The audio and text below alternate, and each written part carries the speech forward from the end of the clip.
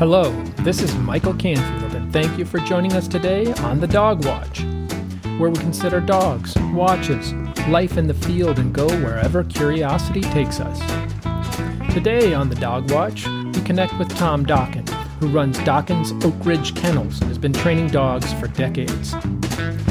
In our conversation, we discuss the basics of training bird dogs, the incredible flexibility of the dog as a subject of training, when to start, and techniques of training, the significant effort it takes to train a dog to be comfortable with the report of a gun, and also learn about Tom's path into his life as a top trainer. He even helps us all, including the host, understand the difference between decoys and dummies and why he developed the Deadfowl Trainer. Our featured dog this week from the feed is Diesel, a Newfoundland. Individuals this breed, known as Newfies, were bred in Newfoundland and were used to help on boats with fishing nets. Although it seems almost too obvious to say, these are big dogs, with males topping out at 130 to 150 pounds. They also produce a proportional amount of slobber. They are friendly, gentle, although they are just a bit too big for many to serve as a family dog. Before we start our conversation, please take a moment to visit the On the Dog Watch website and subscribe and review the podcast on Apple Podcasts or wherever you listen. And now, we head out to Northfield, Minnesota to speak with Tom Dokken. Today, we have the great fortune to be joined by Tom Dokken, who runs Dokken's Oak Ridge Kennels in Northfield, Minnesota. Tom is the author of Tom Dokken's Retriever Training, the complete guide to developing your hunting dog, and also invented the Deadfowl Trainer. Tom, welcome to the Dog Watch. Michael, thanks for having me on. Well, as a way to start, I saw a photo of you in a flat-bottomed boat, I believe, at the edge of a pond, and you were training a dog, and it made me wonder, for those of us who haven't yet been to the kennels out there, what it looks like, and if you can kind of describe what kinds of buildings and facilities you need to train and raise dogs.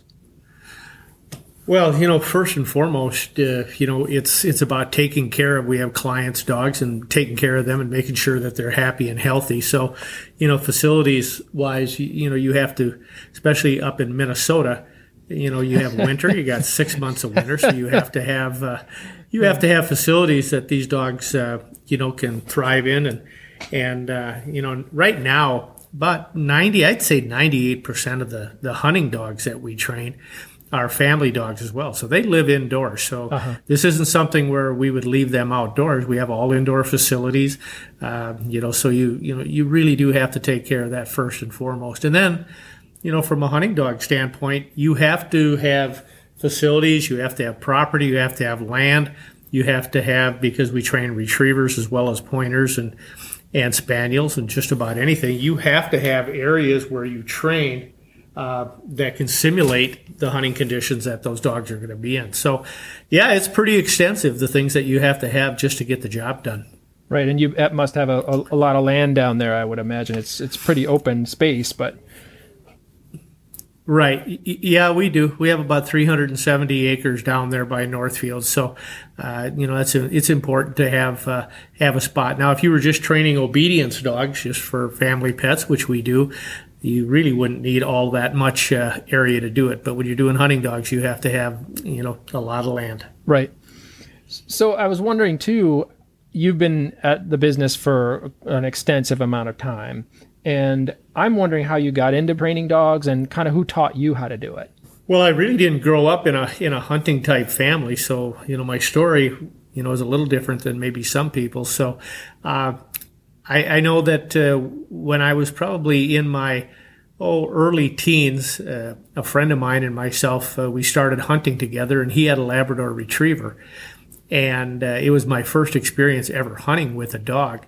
So after seeing what that was all about, I thought, wow, this is something that I really want.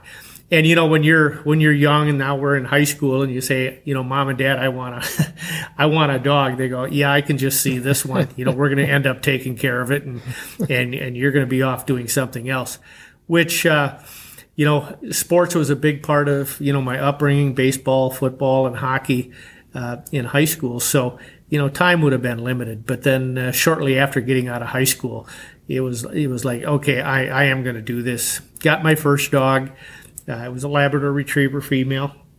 And I started running some field trials just, for, something to do with my dog. And competition was something that I always enjoyed as well. And I always tell people, she was my first dog that I had. And I tell people, knowing what I know now, she turned out in spite of me, just due to the fact that, what I know now and what I knew then are two different things.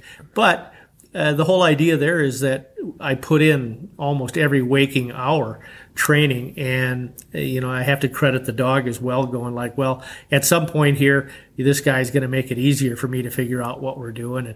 And she was very competitive on a national level, and that kind of just springboarded me into thinking, I want to look at this a little closer. Went to work for a professional dog trainer. And, we'd start off in Louisiana in the wintertime, January, February, and March, and train in field trial all the way up through the States, and then eventually into Canada. So it was a great experience, a great learning experience, and that's kind of how it started. Yeah. Well, I'm curious, some of the people who are listening will have a good sense of hunting and what it looks like and what you do. Some of the people will be more general dog owners or just people who are curious. When you said you started with field trials, you got your first lab and you started doing field trials, long periods in the day, and then went to competition. What does that mean exactly? Well, in competition, and I'm sure that anybody who's watched, any television at all, maybe they've seen some, dog competitions, whether it's agility or something like that, maybe seen that on TV. Right. And retriever competitions would be something where dogs would have to perform a certain amount of retrieves, some on land, some in the water. And, at distances nowadays, these field trials, these distances, these dogs are expected to retrieve, are up to 450 yards away. Oh, and so if you think distances, when you look at a dog that's out 450 yards away, they're about the size of the lead on the tip of a pencil. That's how far. But they have to be under control. So it takes a tremendous amount of time and commitment, and work, to get a dog to the point not only where you can control them 10 yards away, but at hundreds of yards away too. So, and what it does is it really strengthens, some of these breeds, and this is just a retriever I'm talking about. They have pointing dogs, spaniels, and maybe some people have seen herding dog trials. And what happens is, the best of the best and the smartest of the dogs end up being the ones that are normally in the gene pool. So, even if you don't field trial, your hunters who are looking for, a dog that really wants to do the job for them, they're going to benefit because they're going to get, the best bloodlines out there, which is important, for us as trainers. If we get dogs that have great bloodlines, normally speaking, they end up, a little bit better when we're all done. Then that was really my next question, was that I understand that you breed labs, right? Is that what you just breed labs, or do you breed other types as well? Well, our breeding program really consists of, and we've been at this for almost 50 years.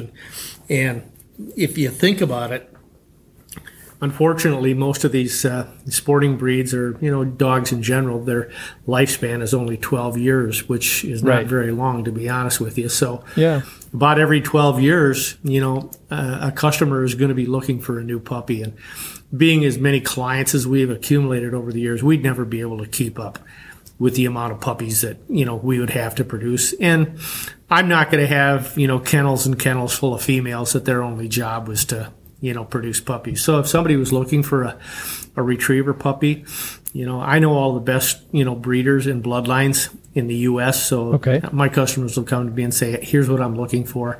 I'll find it for you. So we would research, find particular pedigrees that I think would match that person, go out, we'd, make the connection with the breeder, get the puppy.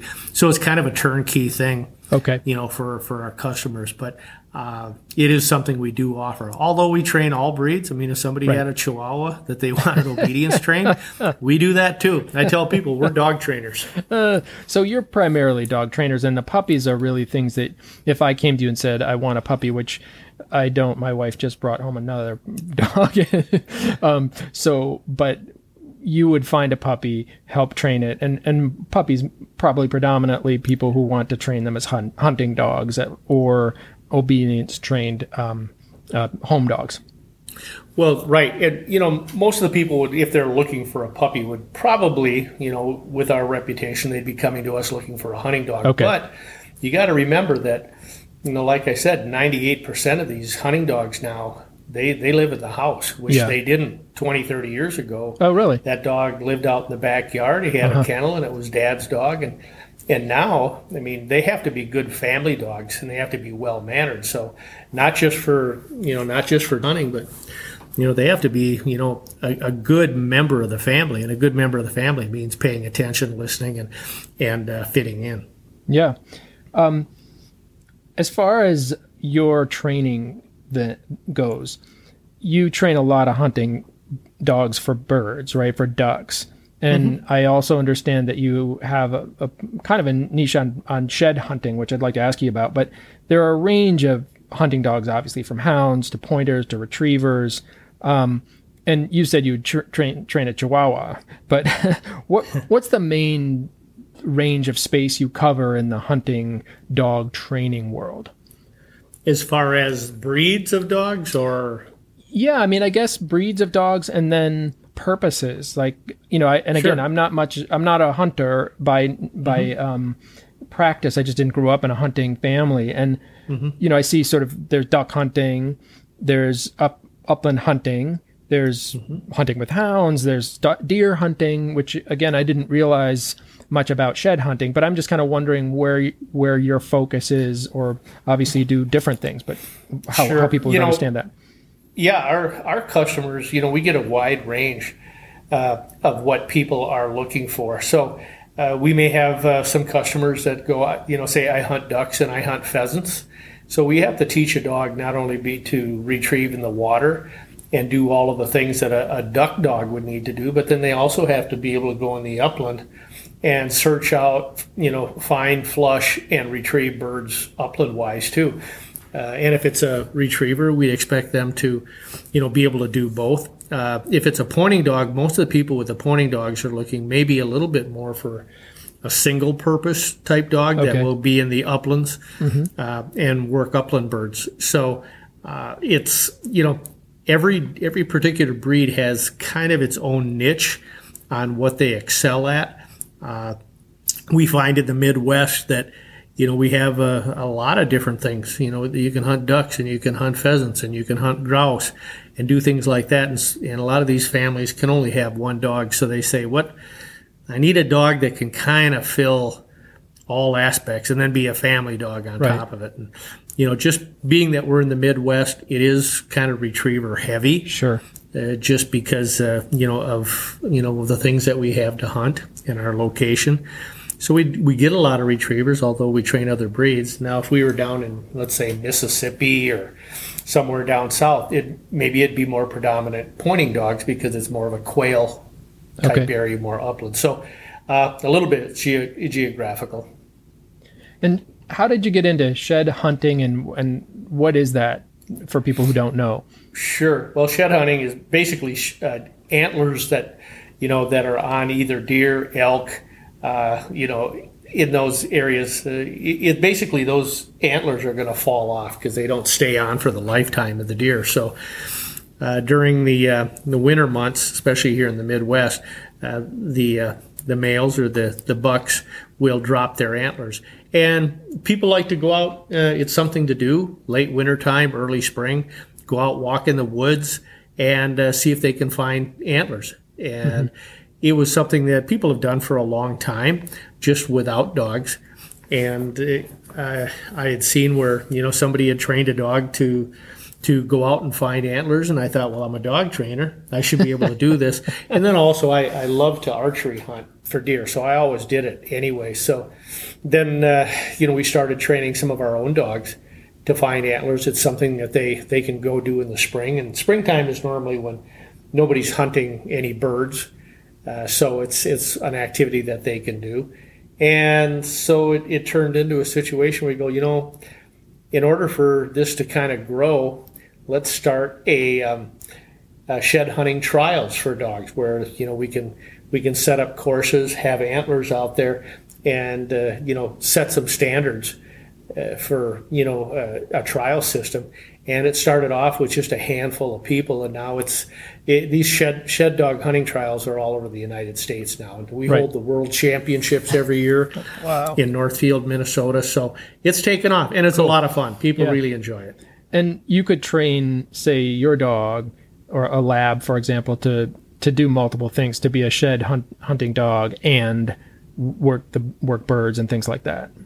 Sure, they can multitask as well, and it doesn't have to be a lab. But I always say, the really one main factor for a dog that's going to hunt for antlers is that they have to have a lot of retrieving instinct. Right. Yeah, because an antler is not too appealing, especially to a dog that hunts birds. I mean, it's just an antler.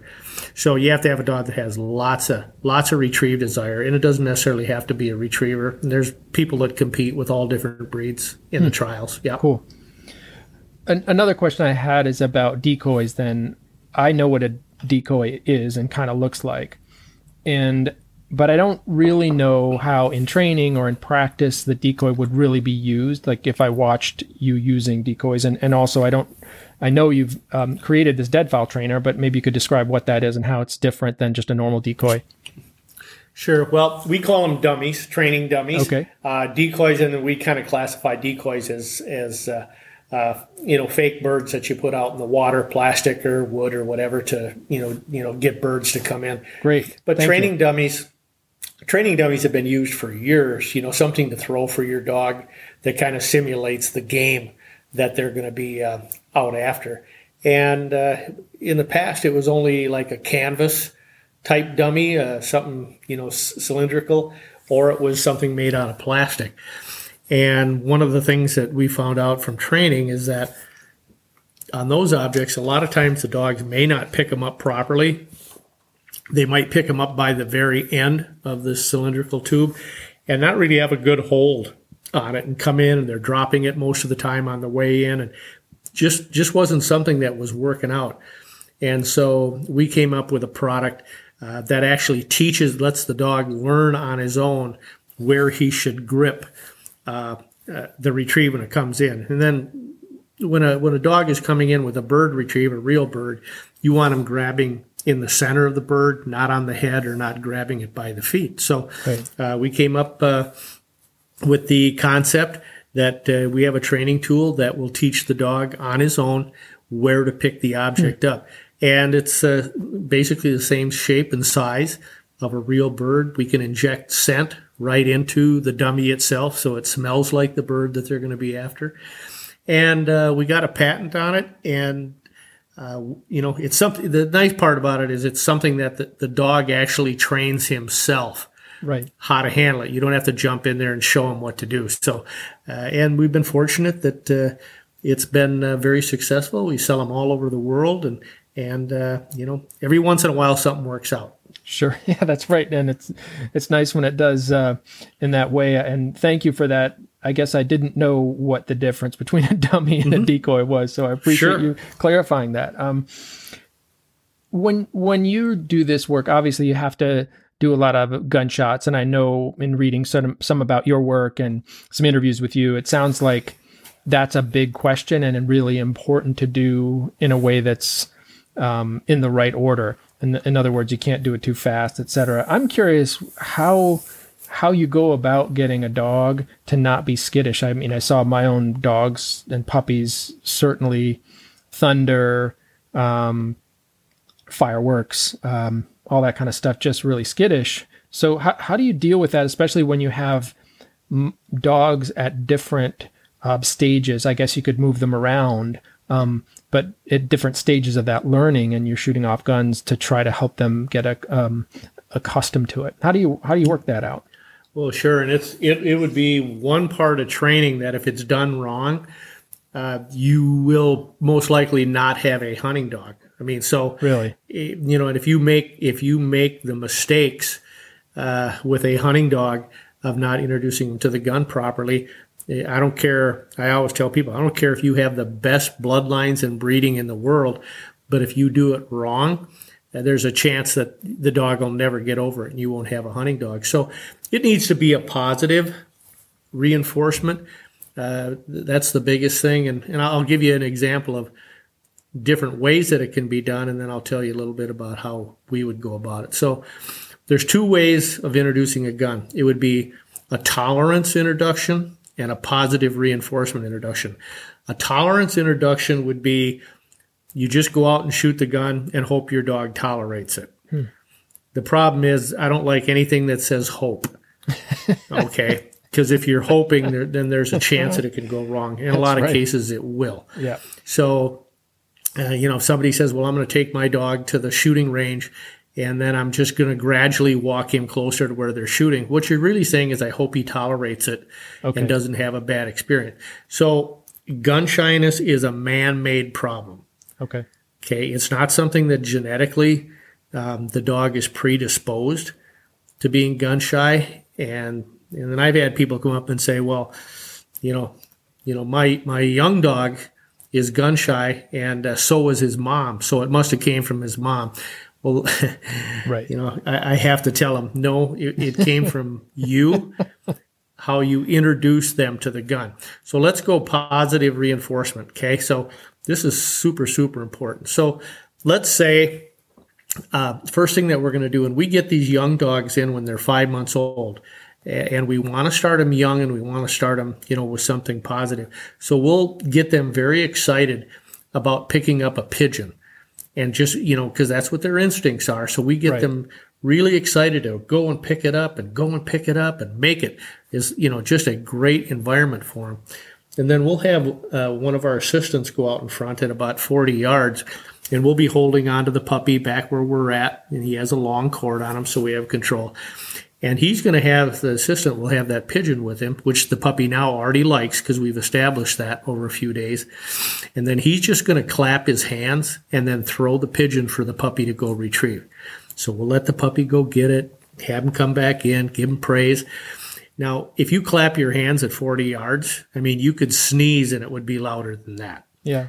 But the whole idea is now that puppy seeing that person out there, he hears that little clap, but then he says, oh, that's what I want. And runs out there. So we would take a couple of days of doing that where, then he comes in a little closer, claps and throws. And all we're doing is letting that puppy know that guy has something you want. And when you hear that light little noise, that trigger's going to get it. So then we'd go all the way back out again after a couple of days of doing that, as long as the puppy was having fun.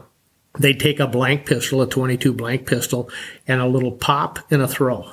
Mm-hmm. Okay, so the same process. And then each day, as long as that puppy is really excited about wanting to keep going out and picking that bird up, we would have him work his way in closer and closer and closer to the puppy with the shoot and the throw. And then once we get to the point where we can shoot next to the puppy and throw with the 22 blank, we have to go all the way back out again, and we start the next gauge shotgun, which would be a 410 gauge, which is just a little more than the 22, and work that same process. And then we go all the way out again, start with the 20 gauge, and all the way to the 12 gauge. So it takes us 2 weeks professionally to introduce the gun properly to a dog. Wow. So if you're going to go out on a Saturday and do it, all you're doing is rolling the dice. Right. So sometimes it would work. Some dogs would be fine, and some dogs it's pretty much closing things down and causing them to have probably a fear, just like people and other, when they have a difficult interaction, it can stick pretty much for a long time. So interesting. So if I broke it down, I said I want a person to really love the gun. Instead of throwing pigeons, I'd have that person throwing $100 bills out. Yeah, that's right. You could get, you know what I mean? Then they're going to be saying, I want to hear that noise again, please. Right. Because that reward is there. So that's a positive reinforcement gun introduction. And do you use mostly like praise and things like that? Or do you use food rewards too in some of your training or a mix? Well, if you have And we really don't take any dogs in for training until they get at least 5 months old. We want them to be mature enough to be away from home, although they're not extremely mature at that point. Right. But I tell people, when you take your puppy home, when he's 7 weeks old, you can start with doing some treat training. We're not really treat trainers by trade. Yep. But, to put a leash on a 7-week-old puppy and start getting demanding, that's a recipe for disaster. But as soon as that puppy will take a little treat out of your hand, yep. Start using it. Yep. Start using it like, hey, come, hold your hand down there, and he knows that treat's going to be there, and start using it for come. Right. And then sit. And the whole idea there is that early on, that treat training, he's really not working for us. He's working for himself. Right. But, they're all canines. They're all predators, even if it's like a little chihuahua, like I was talking earlier, they all know that their canine instinct is to work for food. I mean, that's just part of survival out in the wild. Right. So we capitalize on that for about 3 to 4 weeks, and then we can gradually start working the leash in. So, you want to start getting that learning process as quick as you can. Right. In order for them to get their mind going. Most people just don't tap into that at all, and consequently wait a little too long to get things started. Sure, but it sounds like all of it, it's reward based rather than punishment. Early on it is, and then it goes. Then we go to the leash, and then it transfers to praise based. Right. After we wean off of the treat part of the training when they're puppies. So when we get them at 5 months old and older, we aren't treat training at that time. Yep. Then it's going to be, praise and reward based, because that's really what you want. You want that teamwork, right? Built in. Great. One thing I learned from a previous guest on the podcast was the ability of dogs to respond to, say, pointing and things like that. And it got me thinking about how humans and sort of general humans who just have a familiarity with dogs often romanticize their senses, their scent and hearing and vision, that they could smell a bear a mile away, or, there's kind of this lore that goes along with dogs, I think, sometimes. I'm curious, from your perspective, someone who's worked with dogs for a really long time and trains them to use those senses, how do you think about dog scent and hearing and vision, as far as, especially sort of compared to ours, and how would you respond to someone who's talking about, oh my gosh, dogs can smell something a mile away, or they can hear everything? What would your response be? Well, I think that, us as humans, we've been so desensitized to everything that our senses aren't probably what they were a couple thousand years ago. Yeah. And we really don't have to rely on them, to any extent for survival at this point in time. So, I think that, canines are much more in tune to, what their senses are, as long as you can put them in environments, to actually use them. And, people always say, well, what does a dog smell? And I go, I don't know. I can't talk to him, so I can't ask him. But I can watch them, and I can watch them work in the field, and I can see what their capabilities are. And it is amazing. Hearing as well, and people who have a dog that's in the house with them, why is it that they always hear somebody coming from outside way before we do? Right. So I think that their senses are way more in tune than what ours are.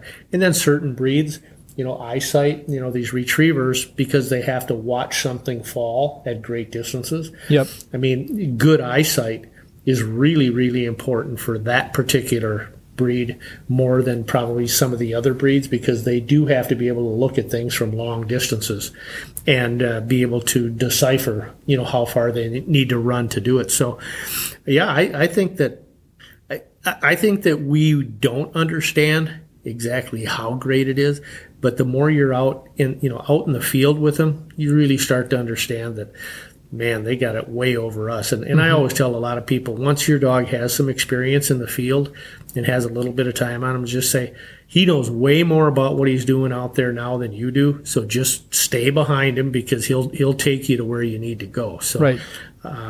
They are that capable. So it sounds like it's pretty actually well-founded praise for their senses.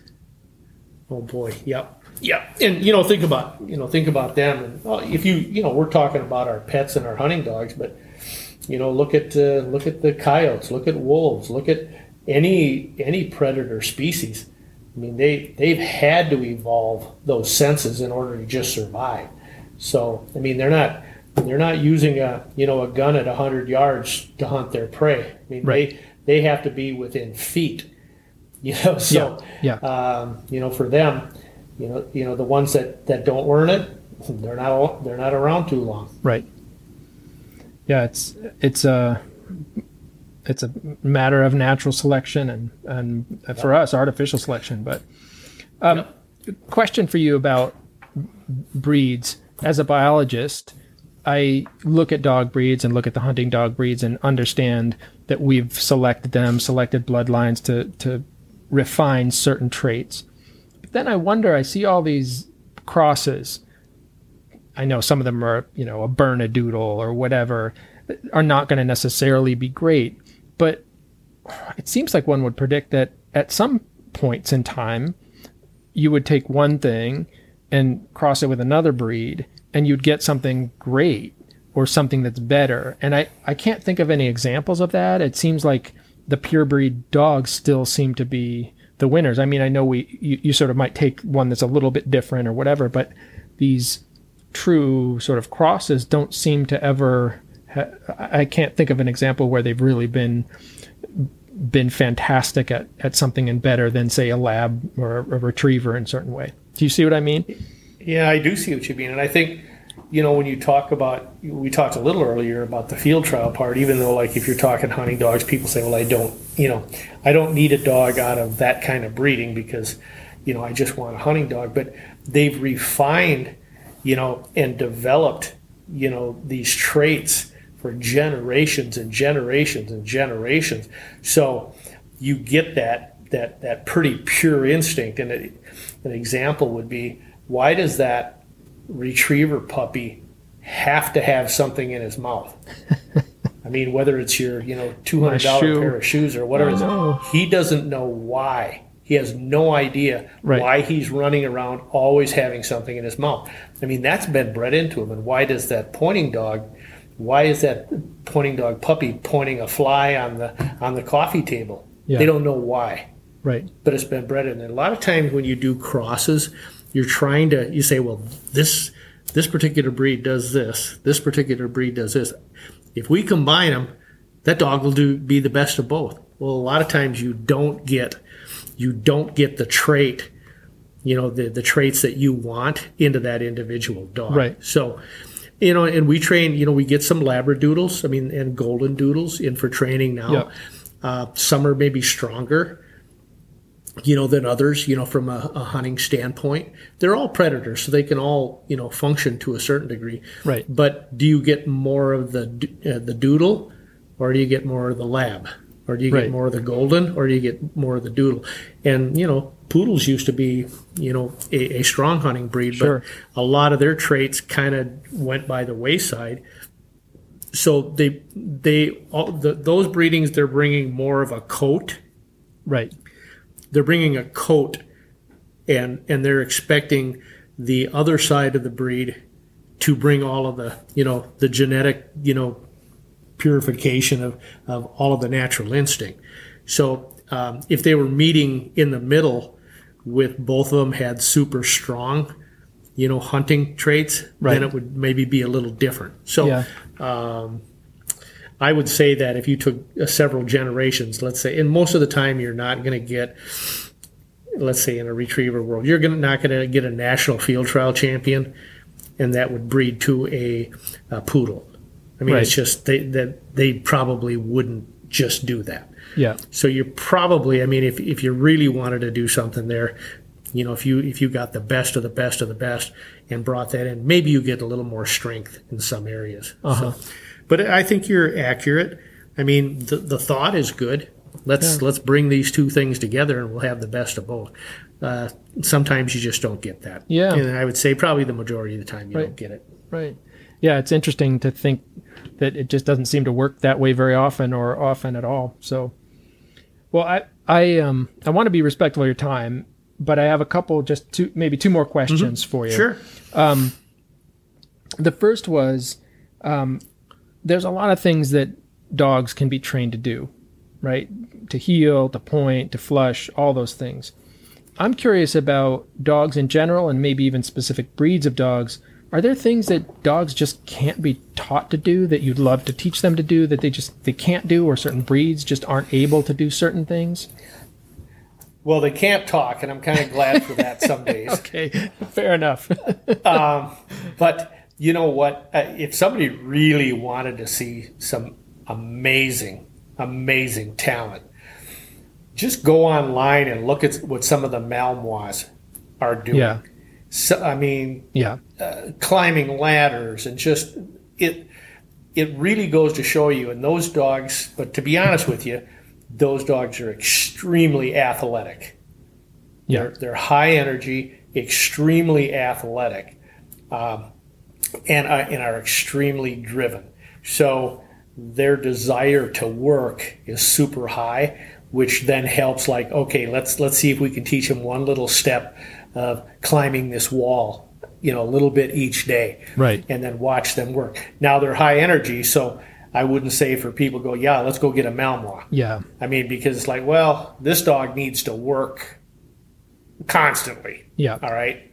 And there's some breeds that, people go like, well, Jack Russells are a good example. They are as cute as a bug, but they're high energy. Yeah. So you would need to know that, okay, we need to be able to make sure that we can give this particular breed enough exercise, to be able to, make them manageable in the house or whatever. So, but yeah, if somebody really wanted to see what animals are capable, go Google Malinois, working or military stuff. It amazes me. Or go watch Border Collies. Right.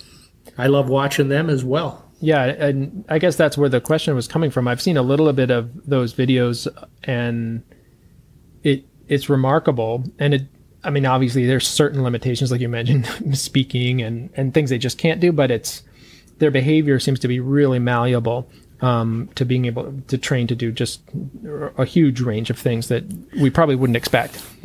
So. It's fascinating, and that's one really big part of our job, is that no two are alike. There are similarities in certain areas, but no two are exactly alike. But they may, as you gain years and years of experience in training, you'll learn different techniques to get to the end line with all the different types of personalities. Some are soft, some are medium, some are high energy, some are medium, some are low energy. But the whole idea is end up at the end of the day, have a dog that wants to work for you, but working with what they have to bring to the table as well. So I always say, when we're training in a new trainer, when we start working with a new trainer, we say, you only have like a hammer and a screwdriver right now in your toolbox. That's the experience level you come with. And as years go on, you just keep adding more and more tools, and that's more knowledge. Because you have to have a lot of dogs under your belt by the time you can go, I've seen this before, I know how to handle it, I know what situations. But that's what keeps the job fresh. Sure. Yeah, they do have individual personalities for sure. So I have one question and one really short one, which really comes from my wife. The question about obedience training for dogs. Mm-hmm. Sometimes I think if it's going to be a family dog, people think, I've heard people talk about how I don't want to have it trained to just be kind of a robot, right? I want it to be just sort of a free-form family dog or whatever, and just be loving, etc. I'm curious from your experience. It seems like you can have both, but I'm wondering, certainly if it's a work dog, you select for a more driven dog, you train it in certain ways. But I'm talking about sort of obedience training that you do. Is there any downside to it? No, not really. Is there any downside to being around kids that are well-mannered? I thought you might say that. I'm just saying, and I've commented to my wife, I go, boy, those kids are well-mannered. Yep. And so, and yet, they aren't in chains or anything. Right. But really it revolves around, if you want to really enjoy the dog that you have, and you want to be able to take them anywhere with you, anywhere, then control will be important. But Right. if I hand somebody over a 7-week-old puppy, I could put it in their arms and say, there's nothing wrong with this puppy right now. There's no bad habits. Zero. Right. None. So it's up to you to put in whatever you want. And it's just a matter of being consistent. And it's our dogs go everywhere with us. Yeah. They're part of our family. But Sure. if your dog is a nuisance, won't listen, won't pay attention, you're going to find lots of reasons not to have them involved with what you're doing. And that's unfortunate, but it's just a matter of just starting. If you start them when they're little and just show them what you want, but be consistent. It's all about just being consistent. Right. It really is. And people say, well, can my dog be on the couch? Well, I say, that's up to you. I mean, it's not up to me, but don't let him be up on the couch for a month and then all of a sudden tell him he can't. Right. So you have to know, what your environment will warrant and what you want. But, our big thing is, we may be training hunting dogs, but when that hunting dog is ready to go home, the whole family comes and works with us. Oh, really? And I guess the last thing I wanted to ask was, is there a window? I mean, I know it's best when you get them at 8 months or 7 months old, a younger dog, but can you train dogs that are a little bit older than that, 2, 3, 4 years old, and do you take those in, or is that pretty much too late? Well, you can. I mean, you can. It's just at that point, it's establishing what habits are already there. Okay. So remember, a habit as it grows and grows and grows. Anybody has a habit. We have habits. How long does it take to break a habit? And a lot of times, breaking bad habits is like cutting dandelions off at the surface. Yeah. And unless you're willing to keep cutting them off at the surface and not go down and get the roots, they're going to just keep coming back. So right. It's yes, you can, but it takes a commitment there as well. Once you get some good habits in place, is staying on top of them and not letting the dandelions keep coming up, so to speak. But yes, I mean, they can always learn. Most people go like, well, my dog doesn't do this, this, and this. And I said, well, does he know? Let's just say, does he know come? Yeah, he does, but he won't. Well, the whole thing is he knows the command. It's just not being reinforced. And that goes through, I think anybody who has a dog that lives in the house, really by the time that they're 10, 12 months old, the dog knows enough basics just for survival. You have to teach him something. Right. It's just a matter of then, are you reinforcing it and staying on top of it? Yep. Well, I'm sure you've had long days out in the field training these days, and especially in this hot weather. I wanted to thank you so much for time and for helping us learn a good bit about what you do and about dog training and breeding and how decoys and dummies are used in the field, and just what it looks like to be a dog trainer. Thanks so much, and I hope you have a great fall. Keeping the dogs in line, and thanks so much for being on the Dog Watch. You bet, Michael. Thanks for having me, and hope we can do it again sometime.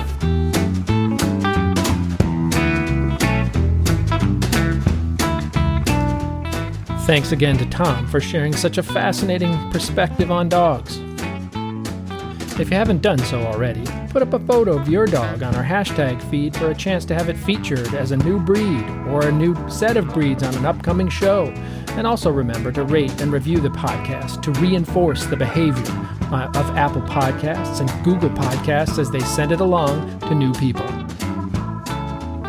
Our music credit today is Whiskey on the Mississippi by Kevin McLeod, courtesy of Creative Commons.